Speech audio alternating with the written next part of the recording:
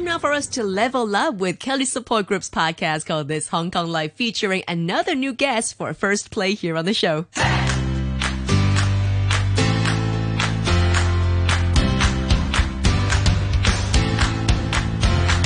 You're listening to This Hong Kong Life, a podcast of stories and conversations with everyday youth across Hong Kong.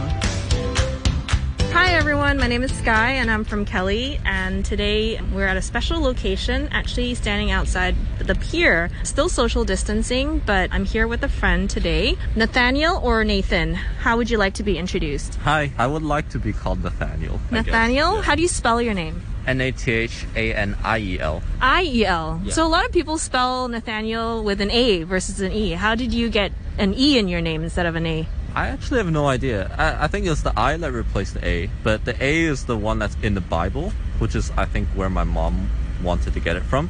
But my dad's actually called Nathaniel as well, and his name is spelled with an I for some reason. And so my name just sort of went along with it.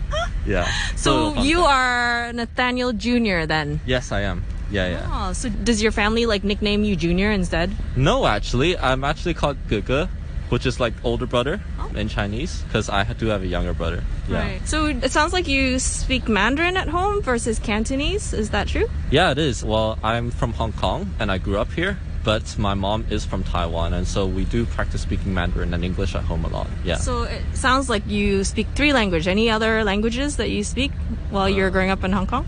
Not really. I think those 3 are the main ones. Yeah. So tell us a little bit, you grew up here in Hong Kong. Did you go to a local school or international school? What was that? Yeah, I think I had quite a unique experience. I went to a primary school that was international, but then I shifted in secondary school to a local school.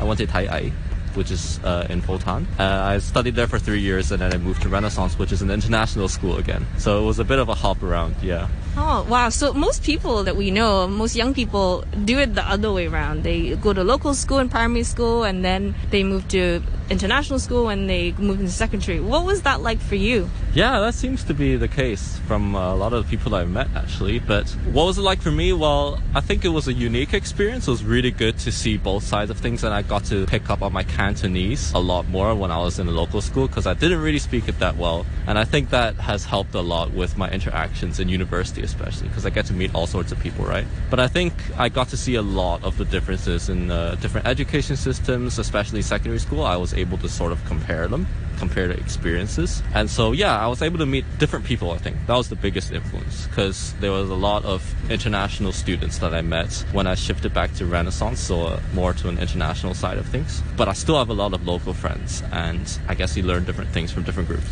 Yeah. What is something that you really appreciated from your experiences in a local system versus international system? I think I mentioned language, but just the way they saw things as well. I think international school students, I think one of the major differences were they're not all rich, for example, but I think most of them would probably be richer than the friends I made in local school. And so even the way we saw lunches was very different. Like, I used to spend $5 on a lunch when I was studying in Tai Ai, and everyone would be actually competing to see who could spend the least and who could save the most. And then in international school, I went there and people were splurging on like $40 meals, and it was like a huge shift at first. I was like, I got lost. I just got caught out by everything that was going on. But I think it was good to see both sides of things as well, and it was a huge part of my growth, I think. I was challenged in many other ways too.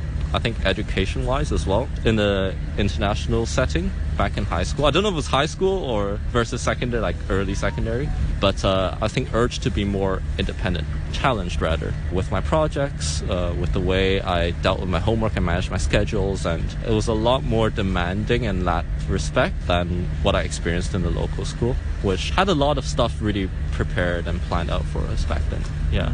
Actually, that's very interesting because, I was going to ask, when you move around so much, when you're studying, it can be quite difficult because you're almost losing a set of friends, making new set of friends, losing them again, and then making new ones. Even though you didn't travel around different countries, but you traveled around different communities. In your last transition, in secondary school, how did you sort of manage your relationships and friendships in that time? Yeah, it was definitely pretty difficult. I think I was able to keep in touch with my local school friends, but it was particularly difficult to adapt to a new environment with a new set of friends because I'm almost like completely shifting even my personality to suit the people around me, I think, a little bit, just to meet, come to a middle point almost, right? I think my transition process was also quite difficult back then because I actually got tuberculosis, I think, during my transition year, which didn't help because I had to go to the hospital a lot and I had to wear a mask all the time, which I think people now appreciate, how difficult it is to interact and read each other when we have masks on. And back then, I think all those factors coming together really made it difficult for me to get along with anyone in my first year at Renaissance. I think a lot of people were hesitant to approach the shy one. And I did have friends, but I think I definitely got to know a lot more people the year after. I do still keep in touch, going back to your question, with my other local school friends. I think largely with the people who I played football with. We still meet up from time to time to play. I'm sorry to hear that you got tuberculosis in that time. Are you okay now? Yeah, it was a 1.5 year thing. Thankfully, I was still young, so I was able to recover quite well from it. I think it took that long because the thing about TB is they really need to kill off all of the bacteria before it sort of adapts to the medicine. And that would become really lethal, right? So yeah, I had to take medicine every day, go to a clinic, they had to watch me take it, and it was quite a tough period, yeah. What would you say to any young people who are out there who are actually going through a health condition right now, or even have loved ones who have COVID-19? What would you say to them? This is a difficult one because I don't think I've personally experienced too much loss, but I definitely feel for them. And I think with that, just appreciate the people that you do have around you, I think, and just be conscious of how you spend your time with them and what you say with the people that you love and what you do together as well. Because I think it's really easy to take for granted the people that we have around us, and I definitely found that out during this virus. Actually, I was able to spend a lot more time with my family, and I think that has really helped the family relationship grow. So yeah, just be mindful of the people around you. Yeah. Thanks for that. Speaking of family, what are your parents? What do they do? And have they influenced what you do today? Yeah, so I've a father and a mother. Very thankful for that. They're both teachers. So my dad teaches Chinese history at a local school and my mom teaches English at another local school. And they have both been really positive impacts in my life in terms of, I want to be a teacher as well. And they were able to role model a lot of that. I was actually able to visit some of their classes as well to see how they taught. And just the way they interacted with their students was really inspiring. Yeah, that being said, though, I don't think it was directly because of that I do want to go into teaching. But I think that's another topic. Yeah. I'm actually quite surprised. A lot of people whose parents are in a particular vocation, they end up not wanting to be the same as their family. Did you ever go through that? Yeah, I can totally empathize with that. I think because my parents were teachers, I sort of was very hesitant and grappled with the idea of teaching and going into teaching, simply because I wanted to challenge myself, experience something new and pave my own path and not just follow in someone else's footsteps. And I think now that I look on it, my perspective on that has changed a bit. Like, I don't think that I'm necessarily taking an easy path by doing something that they've done before. It's definitely not been the case. But back when I was still making a decision on whether to go into teaching or not, that was one of the big things that stood in the way, I think. It sounds like, as you are applying for jobs now, right, into teaching, how do you think COVID-19 period has affected that, if at all? I think it has, just because there are a lot of staff and teachers, especially like I could see in my mom, for example, she's at home, right? And so a lot of staff are just at home. And so application processes take longer. It takes longer for the letters to be sent and then taken to the people who need to see them, and then for them to process it and then get back to me, and then we have to arrange a time to meet up and do interviews. So it definitely has affected it in that aspect. And especially I can totally see or sort of imagine how difficult it must be to manage that as a teacher, to process the applications as well as do all the online classes and prepare for, uncertainty, essentially, just plan ahead as much as they can. And so I totally empathize with that, and that has affected the way the applications have been going so far.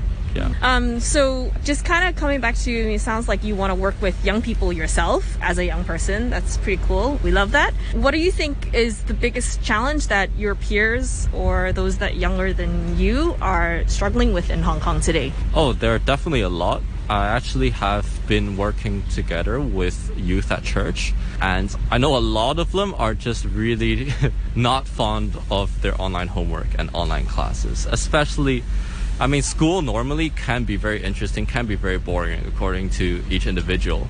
But I think having your friends around you really helps alleviate that. Like just being a part of a team almost, and just being able to have fun, right? And now they don't have that necessarily at home. And so that's one of their major challenges that the youth that I've been talking to have been facing. Yeah, I would say that's the biggest one. Thanks for listening. This Hong Kong Life is an initiative of Kelly Support Group. We are a youth organization empowering young people to reach their full potential in Hong Kong. See you next time.